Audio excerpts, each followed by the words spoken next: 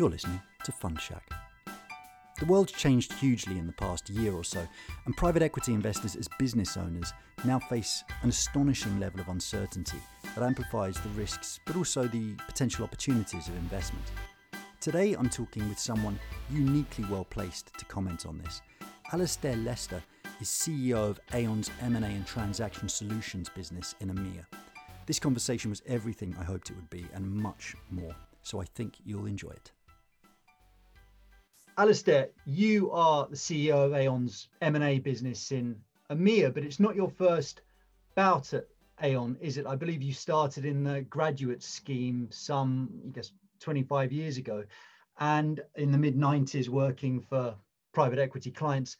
And I wanted to start by asking you, to what extent has the insurance services industry, over that kind of quite long time frame, responded to the pace of change in the world and the risks that businesses and private equity firms face today? Ross, well, firstly, thank you for having me. And secondly, thank you for reminding me that it's 25 years and then describing that 25 years as quite a long time frame, but which it is. And look, and there's been a huge, it's fascinating, actually. I'll maybe respond in two ways. There's been a huge amount of change, of course, in the world. The insurance industry is not renowned for being particularly speedy in terms of pace of change, but actually there's been a pretty significant amount of change within the insurance industry, and particularly within the part of the insurance industry and the broader professional services aspect of our world that faces off to the M&A and private equity ecosystem. And when I think back to being told that what we did for private equity firms was a niche part of our industry and a niche part of a firm that I previously worked for, and I have only worked for a couple of them, then compare it to where we are now, where it's very much seen as a core part of our business, like any other professional services firm, frankly, and financial services firm. You know, the scale of the relationship between the banking industry, the professional services industry in the broadest sense, whether that's legal, accounting, management consulting, and the private equity and wider alternative asset and financial sponsor community is enormous.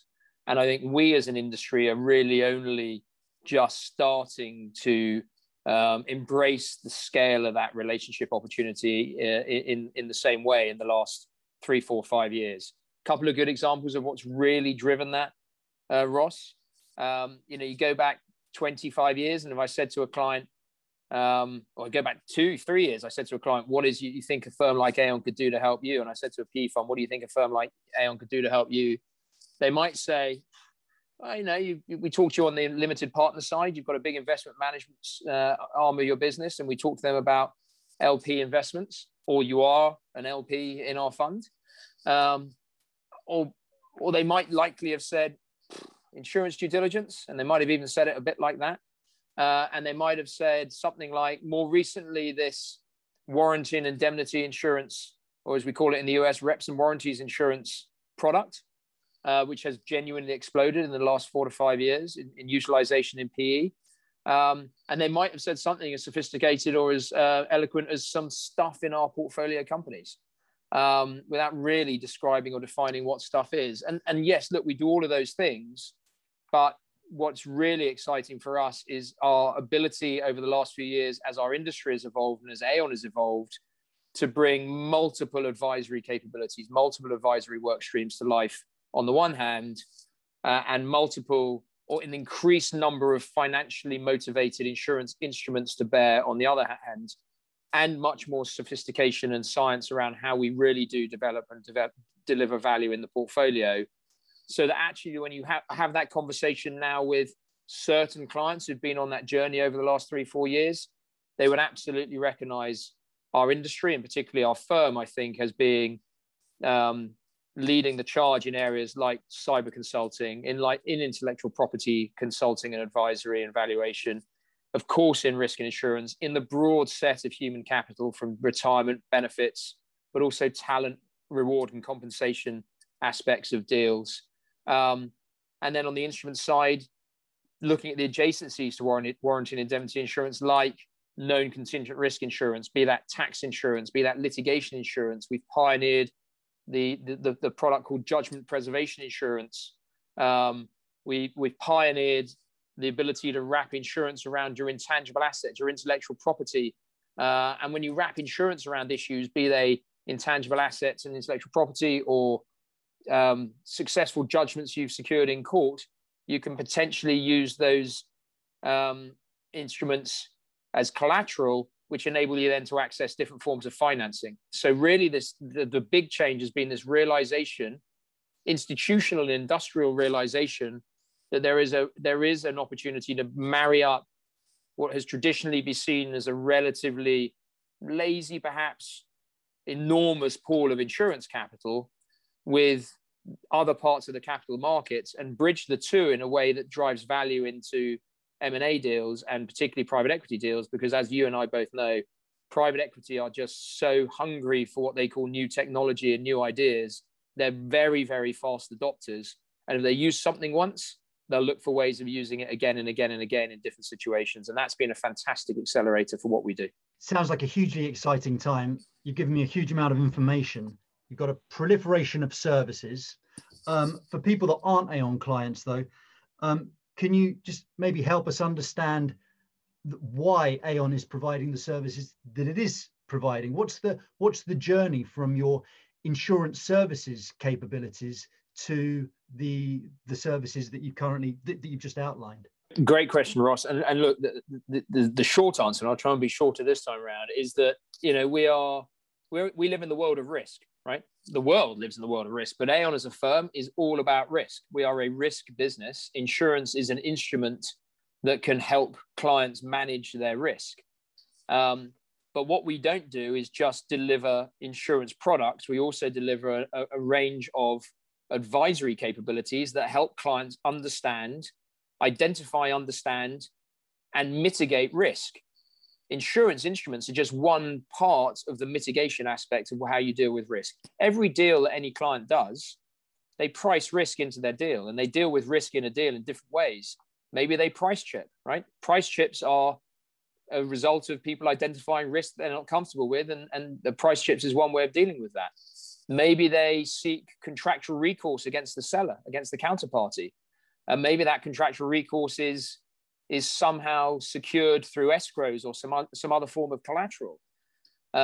Maybe as a buyer, if I identify risk in a deal, I defer an element of the consideration to see if that risk crystallizes. And if it does, I protected myself because I'm not having to pay my deferred element of the consideration. All of those things are well-established approaches to dealing with risk in a deal. Those risks need to be identified for people to be able to understand them and then come up with solutions for them. But actually, the really exciting point is we think those three buckets of price chipping, contractual recourse, deferred consideration, they're all perfectly valid ways of dealing with it, but none of them are actually optimal ways of dealing with risk in a transaction. Optimal ways of dealing with risk in a transaction can include solving them through just getting more insight into those specific issues so you get more comfort with them. And we can provide that in a range of ways across people risk and cyber risk and intellectual property risk, et cetera, et cetera. But secondly, by introducing, as I've said, an insurance instrument, which can take that risk away in a far more attractive way and deal with those potential risks in a far more attractive way, potentially, than price chipping or deferring or getting contractual recourse against the counterparty. Because as we all know, what sellers want to do in any deal is receive maximum day one unencumbered proceeds. And any of the three traditional ways of pricing risk is not maximizing your unencumbered proceeds on day one of the deal. And all this kind of moves you further towards, I suppose, insurance being a purely defensive product, towards kind of, you've got a clearer line of sight to enhancing returns through all of this, I guess. And look, thank you. You've teed it up beautifully. So we talk about what we do as securing investments and enhancing returns. I mean, that is our little strap line, if you like. The securing investments piece is around, we think with our advisory capabilities, we can give you much more insight into what you're getting into. We think with some of the core traditional insurance solutions that are out there, very plain vanilla traditional insurance solutions, you can secure that investment. But actually, going to your point on enhancing returns, we think that we are able to deliver these structured insurance instruments across a wide range of areas, including structured credit and tax and litigation, et cetera, that I've said, whereby spending a pound, a dollar, or a euro on that instrument, you are realizing or recognizing multiples of that pound, dollar, or euros, either in the enterprise value or somewhere in the capital structure of the transaction.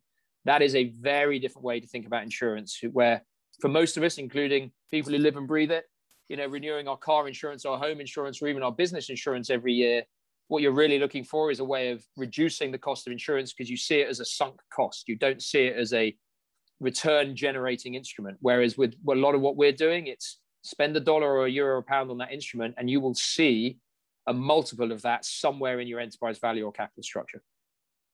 Before I ask you to give us a few more specific examples of how this can work in your advisory capabilities, maybe if I could step back just one more time and think about how the nature of risks have evolved. Maybe it's a little bit obvious to say, but it seems to me that risks over that 25-year period have gone from being relatively tangible, relatively geographically constrained, to being much more intangible, much more distributed across the world, less physical, and therefore just much more complex. And I suppose as a result of that, harder to quantify.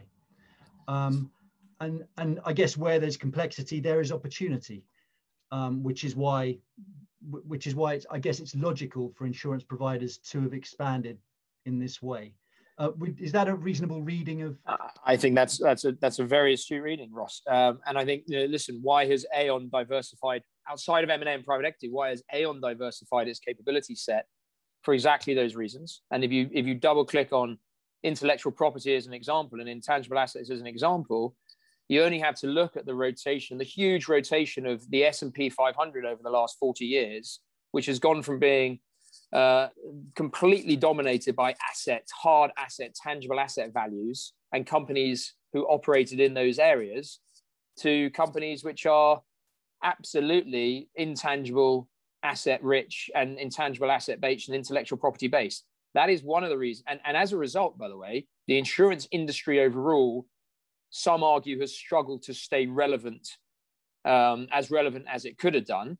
Growth of global insurance premiums has lagged global GDP growth for that reason, right? Because the insurance products are not as relevant as they need to be to what's going on in the world traditionally.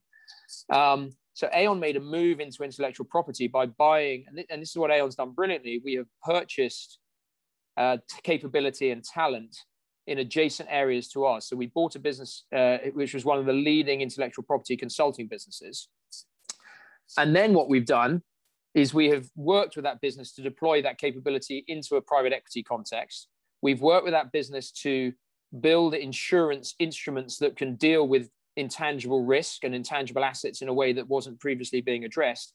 And we've gone one step further by helping to use both those things, the insights and the capability we have on the advisory side, the risk modeling, the quant capability we have on the valuation side, to then build product, which is enabling and opening the door to IP-rich companies to access financing using insurance as a collateral around their intellectual property in a way that's never been possible before, right? So that's absolutely spot on. What Aon has done over the last 5 to 10 years is it's added inorganically areas of talent and capability, whether it's in cyber, whether it's in intellectual property, whether it's in the talent world.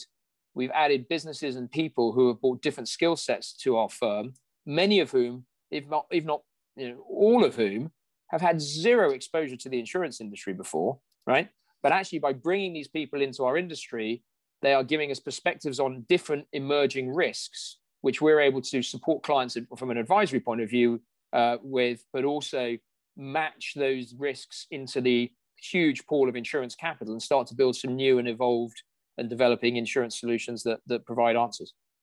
Tell me a little bit more about the IP services then in the specific context of, let's say, the whole spectrum of venture capital and private equity. What type of business is it most kind of useful for? So we think that one of the things we're most excited about is we've always had a relatively limited story for the VC end of the private equity and financial sponsor community. Some relevance, some individual products, traditional products, which get deployed on a relatively small scale, but actually nothing really truly value added. So what we've done with the intellectual property business is we've developed one principal area, which I think is very relevant for VCs. So we have an ability to identify, map, and value the unique intellectual property, particularly the patents, but not just the patents. It can be data, it can be trade secrets, etc., of individual companies. By doing so, we place a value on that intellectual property through a proprietary valuation methodology. We're not the only ones who value intellectual property. There are many people who do it, but we've developed a proprietary valuation methodology. And look, by the way, the people who we have doing this, we have the former head of intellectual property at Philips in the Netherlands, global head of IP at Philips. We have the former general counsel for patents from Microsoft, right? People who, honestly, if you ask them, 5 years ago, can you ever see yourself working at Aon? I didn't know who Aon was, who would have said, absolutely not. Why would I, right? So we have some unbelievably deep talent in the IP space. I think we have more of the top 300 recognized global IP strategists working for Aon than there are any other company in the world. And no one would know that, right? Recognized by the global IP community. And so we have a proprietary valuation methodology, and that in itself has value. But here's the really unique thing we were able to do. We then spent a long time persuading the insurance industry of the efficacy of that valuation methodology. And there are many other parts of the capital markets ecosystem which rely on the underlying security of insurance to enable financing. If you look in the aircraft leasing space, residual value insurance on aircraft hull is a critical requirement for aircraft leasing. Financiers of aircraft leasing require certainty over what the aircraft may be worth at the end of the 10-year lease. And the way they've got that in the past is through residual value insurance. That provides the underlying security. Really, what we're doing in intellectual property is a similar thesis. We are valuing the intellectual property through a proprietary methodology. We're then demonstrating the efficacy of that valuation to the insurance market, who are then wrapping an insurance policy around that value, not at 100 cents in the dollar, at a discount to the value, maybe 50 cents in the dollar. By wrapping insurance security around what were previously intangible assets, you are turning them into tangible collateral. And what can you do with tangible collateral is you can raise finance against it. So now we think we're inventing, or pioneering at least, a new potential way for firms who are in the maybe Series B, Series C stage to raise working capital and runway capital. Because up until today, the primary way for those firms to raise money has been to raise equity. Founders and owners don't like raising equity. It's dilutive, it's expensive, it's painful, all of those things. And actually being able to, or they go and raise venture debt, right? And venture debt performs an essential service, but also it's got a lot of complexity to it, venture debt. It's, almost equity-like in some of its structures, right? We think we have an instrument now which can enable you to access pretty straightforward, not cheap, but pretty straightforward debt secured against an insurance wrapper, which is wrapping your intangible assets. And we think by doing that, we are potentially reinventing how you finance early stage companies. And by the way, the British Business Bank wrote a paper probably 2 years ago saying, why can't banks recognize intangible assets more as collateral for financing?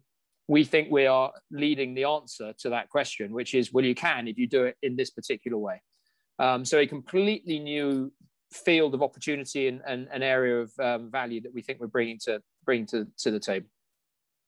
So I assume that larger businesses with a large IP portfolio, they've got other financing options, right? That's 100%. That's a great question. And yet, look, we also have clients who are approaching us and asking whether we can collateralize their IP portfolio for the purposes of satisfying pension trustees, right? For example. So, we need to provide collateral to our pension trustees. Maybe this is a product that we could use to satisfy our pension trustees over pension liabilities, and future pension contributions.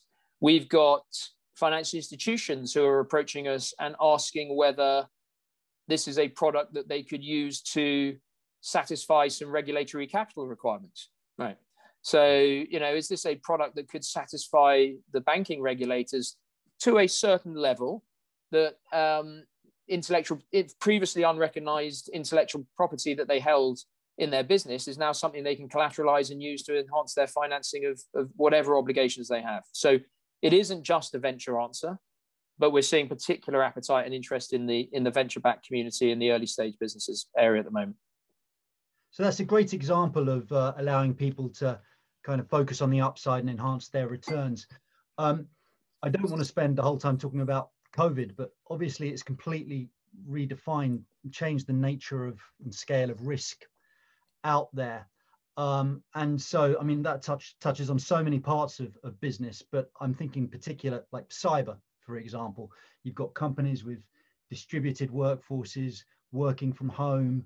I was speaking to a CEO the other day who 90% of his employees, he's based in London, 90% of his employees are in India. Right. And so, he's geographically remote, can't get out to them very easily. All of these risks seem to be kind of not really thought of just a couple of years ago. And since you mentioned that the unifying factor is risk, I thought that I'd like your opinion on it. So look, again, very astute, Ross. We launched our cyber M&A private equity focused business getting on for 2 years ago now. And we did it for a couple of reasons. One, Aon itself, again, outside of private equity and M&A, had made an inorganic acquisition in a company called Stroz Friedberg. Stroz Friedberg was one of the leading global cyber risk consultancies. It grew up in the US. And again, I'd imagine if you spoke to many of the people within cyber, what used to be Stroz Friedberg, they had not had anything to do with the cyber insurance world. They were deep cyber risk consulting people. So that came into Aon 2 or 3 years ago, and then we built a client-facing delivery of some of the capabilities within that business. But the way we did that is we actually brought across people from the Big Four who were providing private equity cyber due diligence, which was just emerging 2 or 3 years ago. We brought some of those people across. And the exciting thing was we were able to persuade them of a couple of things, which I think we've proven out, which is, one, look, we have the in-house technical cyber capability. Look, we've just bought this business called Stroz Friedberg, and it's deep technical cyber risk capability. But two, we also have in our industry a huge amount of data insight from cyber insurance. So we know what is happening in the cyber risk world because cyber insurers are paying claims for our clients. So we know what's creating those claims, and we know how much is being paid for those claims, and how those claims are being managed, and how the risk are being mitigated to avoid them happening again.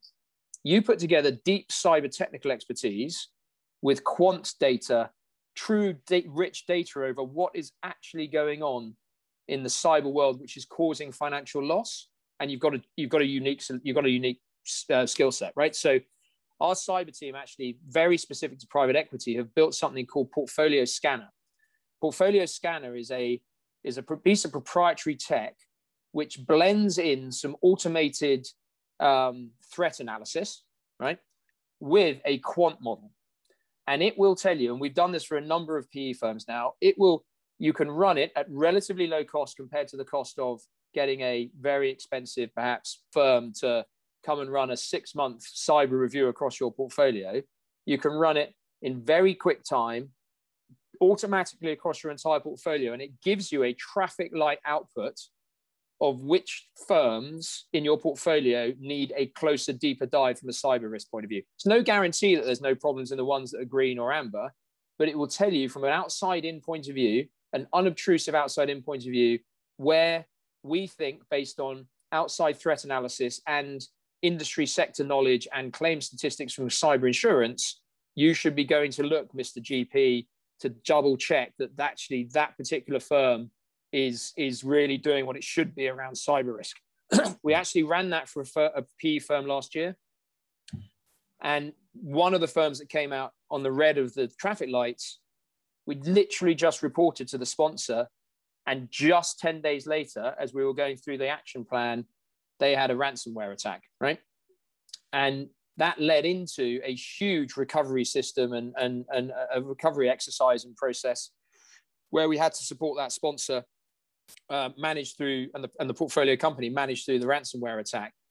Now, again, no guarantee that if we run that exercise 6 months earlier, the ransomware attack wouldn't have happened, but certainly there would have been more awareness within that firm of the risks, and hopefully some mitigating actions would have been taken. So that's a really, really good example. By the way, what's really powerful there is that is all consulting work, but we're delivering technical and rich data insight in an automated manner, in a highly efficient manner, real time, right? I mean, real time. This is stuff that we are launching and delivering within 3 to 4 weeks to clients, not let's run a long cyber risk consulting project, which takes many months, because by the time the speed of the world's changing so much that, in 6-9 months time, it's a different threat, right? It's a different group of people. It's a different type of ransomware, whatever it is.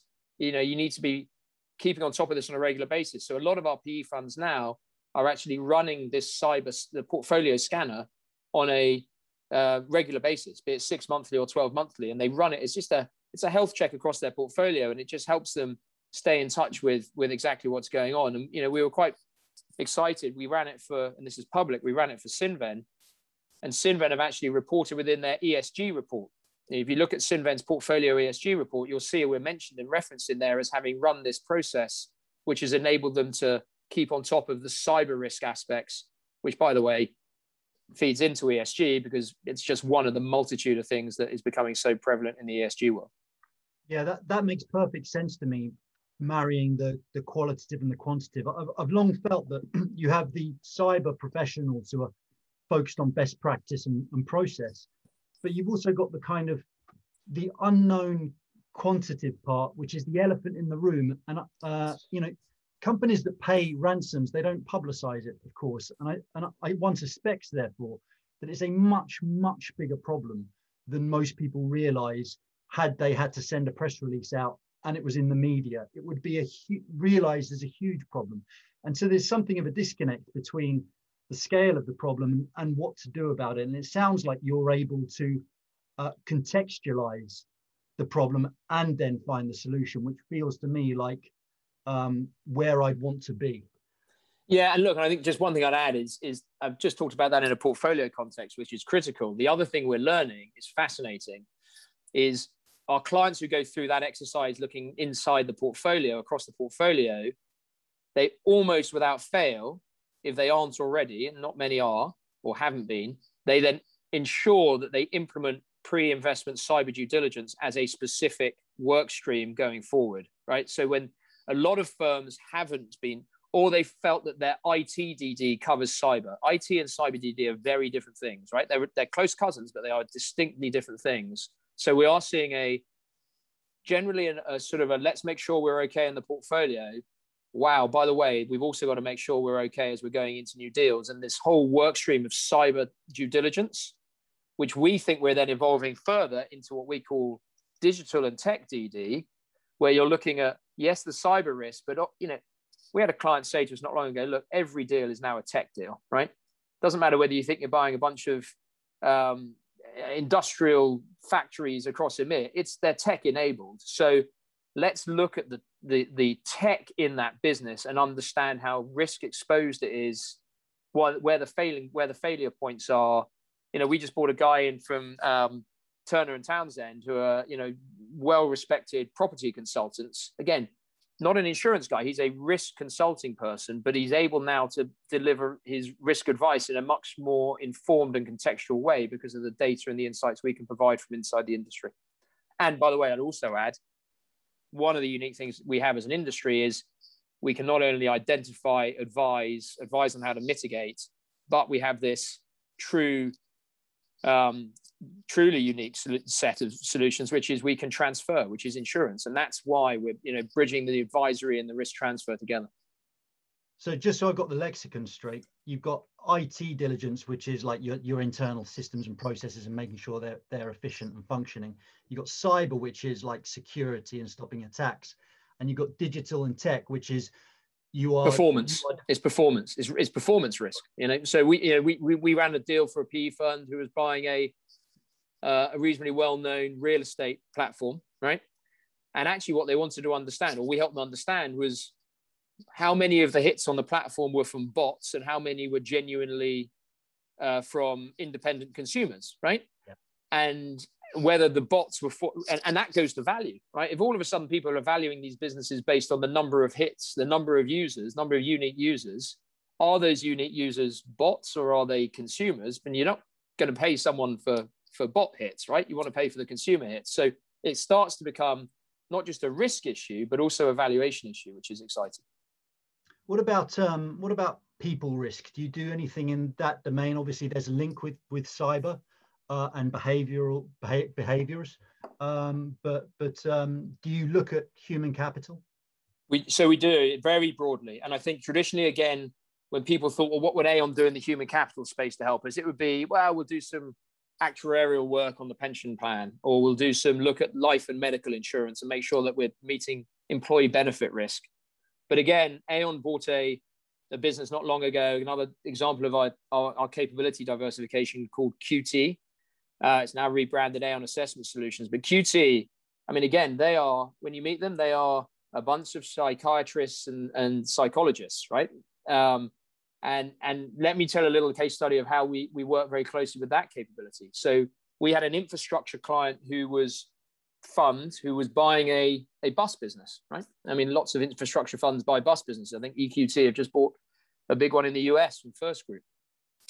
Interesting little story. So we were arranging motor insurance for the bus company, and because they have to have it.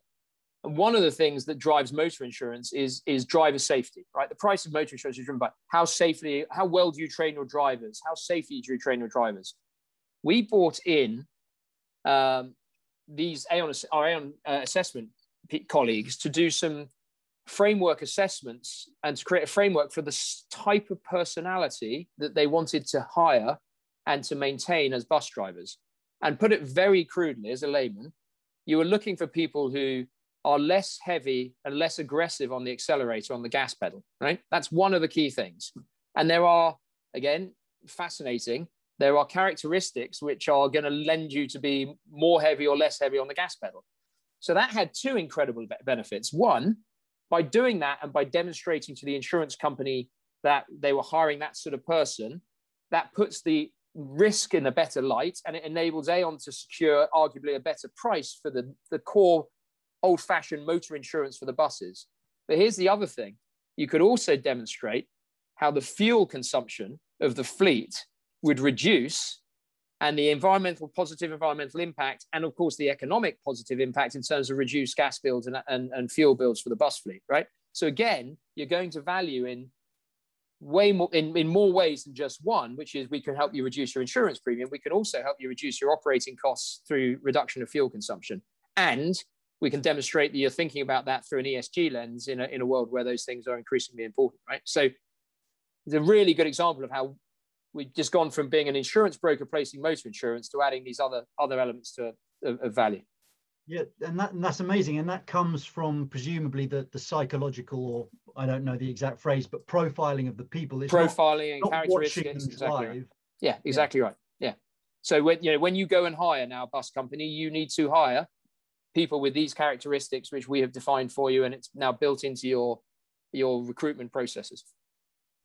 Yeah, that's amazing. Is there anything else you're doing on the people side with regards to risk? So I'm thinking of the huge change that's happening in terms of the work environment, and it's a difficult one to answer, of course, because no one really knows where we're going to end up in 6 months, let alone 3 or 4 years. But I presumably you're doing some thinking on this area. Yeah, we are. Look, so we have an enormous human capital practice who stretch right across, governance, board consulting, compensation, talent, etc. And we're one of the firms we sponsored in various countries something called the Work Travel Convene. So we brought together in Australia, in the US, and the UK, and different countries, large employers, and we've done that over the last 12 months. And this isn't, in the private equity and M&A world, but this is more broadly as Aon. And what we try to do in the private equity community is then bring the conclusions and the insights that are being created from those sort of exercises into PE funds and into their portfolio. But the work travel convene is really trying to look in that crystal ball about where this is going. What are the implications for the workforce? What does that mean in terms of, one of our big areas, of course, is terms and conditions of employment and benefit packages, and how do you construct compensation packages to reflect different working environments and all of those sorts of things. So look, a huge amount of work in progress on that. And I think a lot of clients increasingly looking for help in that area, because, as you say, there's so much uncertainty about where it's going to go, and they've got to try and get some sort of sense of what the options might look like. Yeah, I think also the private equity firms, I mean, it's always been a people business, but I mean, you had the leverage wave and value creation wave. And I think from what I'm hearing, people are increasingly focusing on people and talent retention as their core asset. And you've got private equity firms hiring internal HR people to just think about that within the portfolio. So well, I mean, look, and sorry, right, I was going to say, and again, one thing that people won't know probably is that Aon, there are two of the leading compensation, because at the end of the day, there's a lot of things to talent management and talent development. In the private equity industry, of course, compensation is understandably and rightly a very central part of it. So Aon has two businesses, one called Radford and one called McLagan. They are two leading compensation consulting and compensation data businesses. In fact, McLagan is probably recognized in the general partner in the PE community as being the leading private equity compensation consultant in the world. We build many of the MIPS, many of the GP carry plans. They come through McLagan Insight. But again, Aon in the past, culturally, McLagan would have been run as a very independent business, delivering its value to its clients in a slightly isolated way. The way that the firm has been reorganized in the last few years is around what we call Aon United, which is really about bringing the whole of the firm to the clients. And the fact that we have people who are delivering compensation and talent advice to a large number of PE funds, actually, you then think about it really interestingly. How can you maximize compensation, particularly through carry, of your general partner practitioners through the ever-increasing adoption of innovative solutions and innovative financing structures, right? So those things are linked as well. We can help you maximize returns in your portfolio companies, which then drive your compensation structure that we've helped you put in place, by the way, through these ideas over here. So these things are not all, individually separate from each other. They are all intertwined. We can, by delivering you, by helping you get a premier, a first-class compensation structure that's going to allow you to attract the right talent, we can also then enable that talent to maximize that framework through innovative solutions and ideas that we think we're pioneering. Great. I've got a couple of other COVID-y things on my list. One thought I had was supply chains, which I assume is relatively, bread and butter for insurance services, but it's kind of it's on speed at the moment, isn't it? Because global supply chains and international relations and protectionism is kind of, it's not in a good place. It's highly uncertain, let's say. Yeah, look, so that's a critical factor. One of the most important parts of the insurance world, which is probably overlooked, is there's two areas, but one is business interruption insurance. That's come under the real spotlight as a result of COVID. I mean, let's be honest, and not necessarily the most positive spotlight.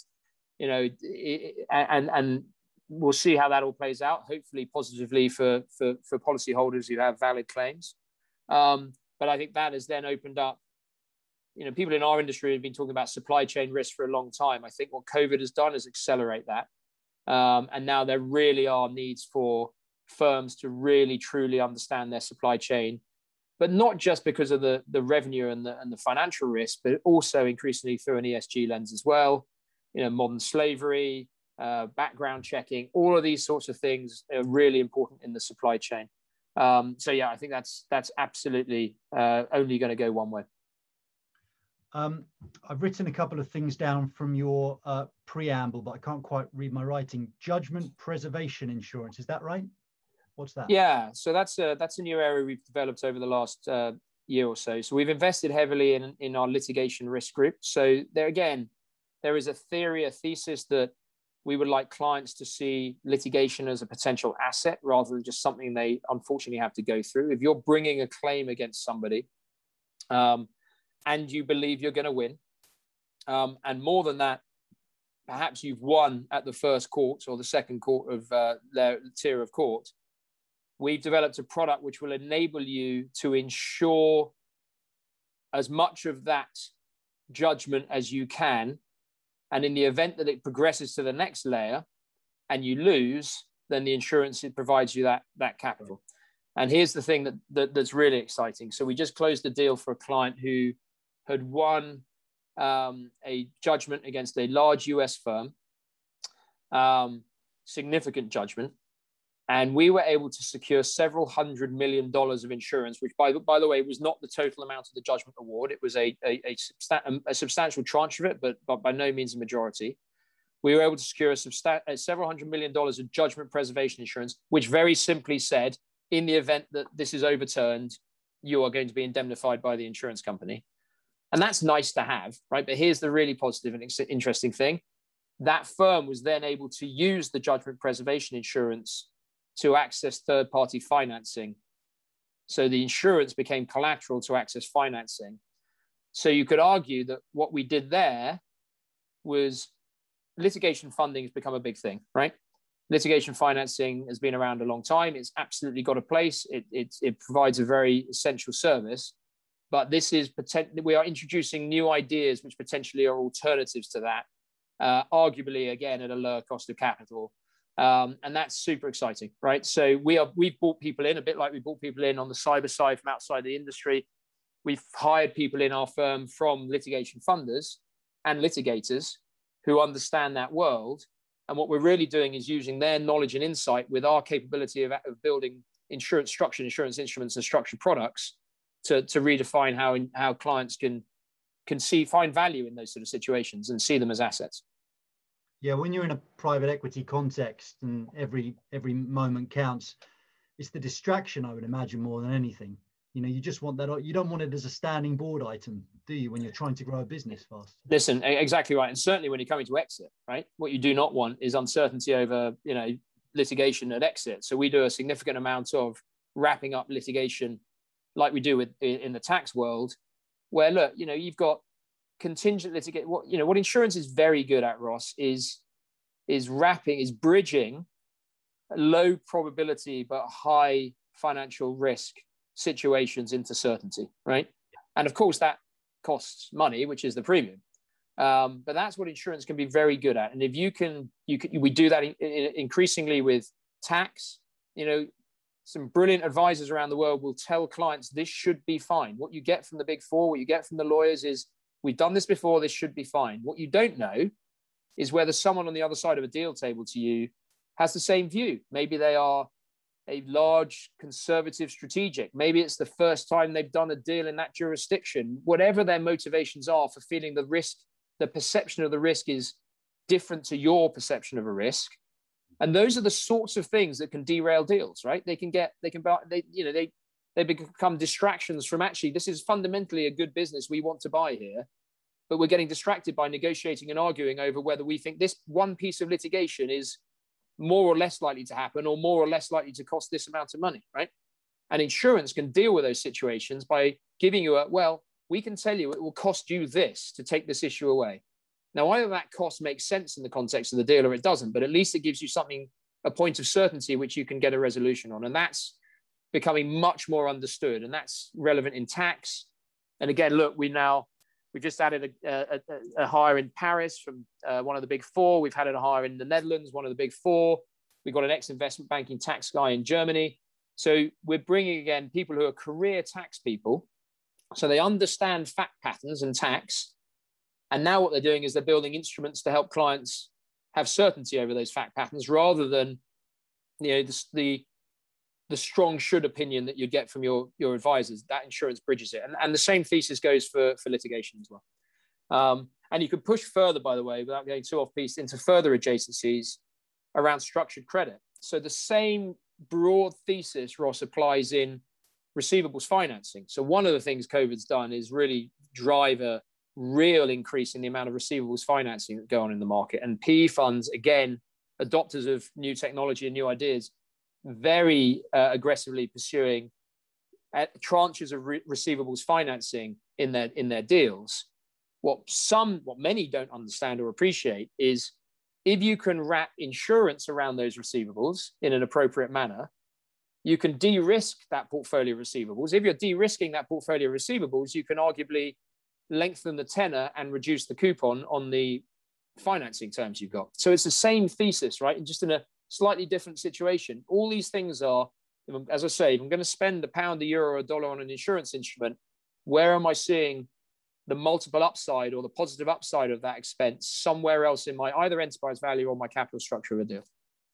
So in many different areas, the insurance services are kind of rubbing up against the traditional bank lending services in a complementary way, I suppose, or yeah, I'd say complementary, right? There are some areas of overlap and competition, right? So if you look in insurance industry has a tool called the surety bond. An insurance surety bond, broadly, with some nuances, but broadly is the equivalent of a bank guarantee.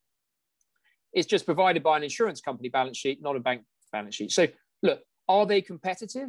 Theoretically, yes. Are there reasons why an insurance surety bond is more attractive than a bank guarantee? In certain circumstances, yes. Vice versa in others, right?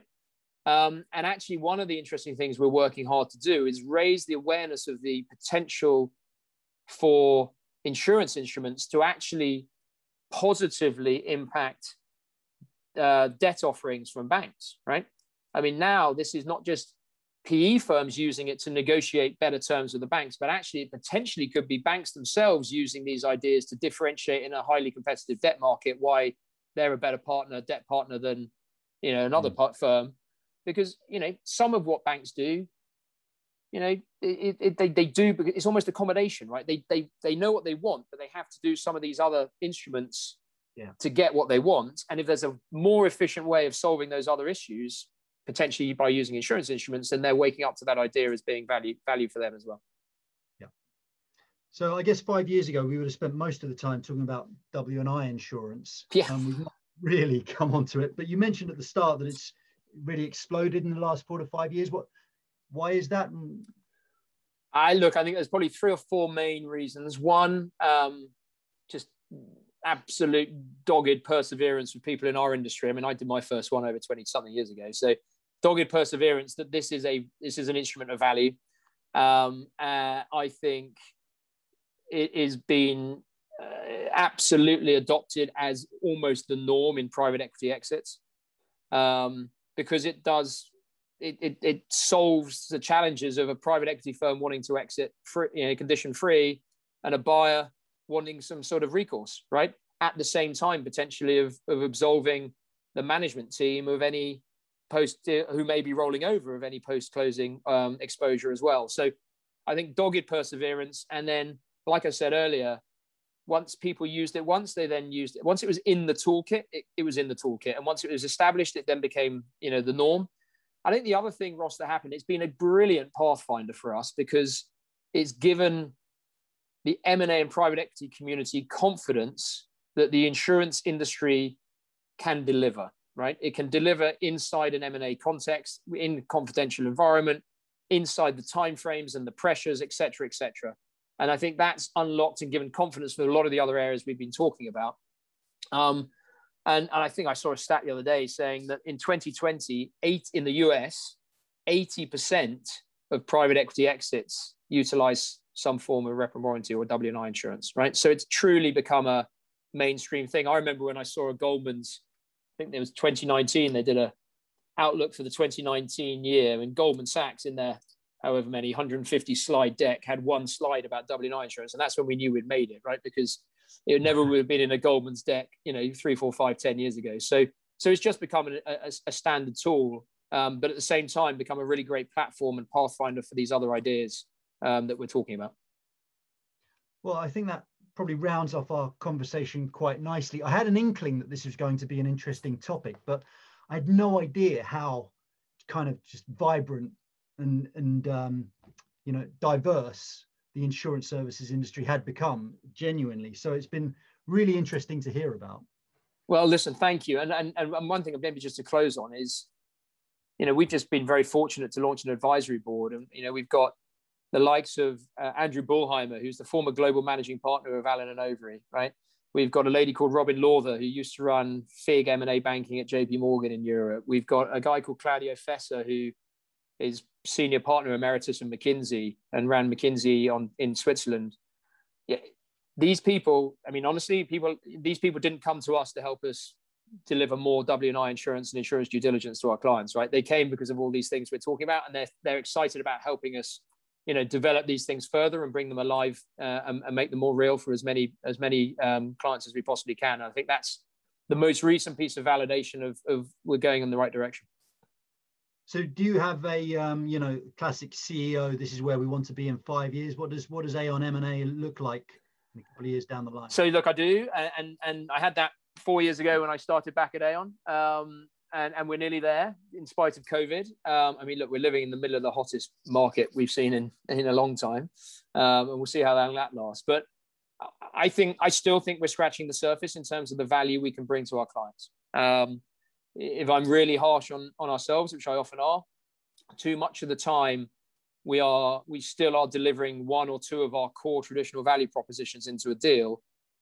And actually, if we just paused and delved a little deeper into the deal or had the right conversation in the right way at the right time, there are multiple of opportunities that we have allowed our clients to leave value on the table because we haven't been either able to identify or able to articulate how we could find a way to help them to find that value and bring that value off the table. So that's really the key thing. I think we've grown enormously in the last 3 to 4 years. There is still huge white space for us, we think, because we're very fortunate. We've got an incredible breadth of services, and we're backed up by this incredible ability to bring capital to bear in a way which hasn't happened before. And honestly, we're scratching the surface.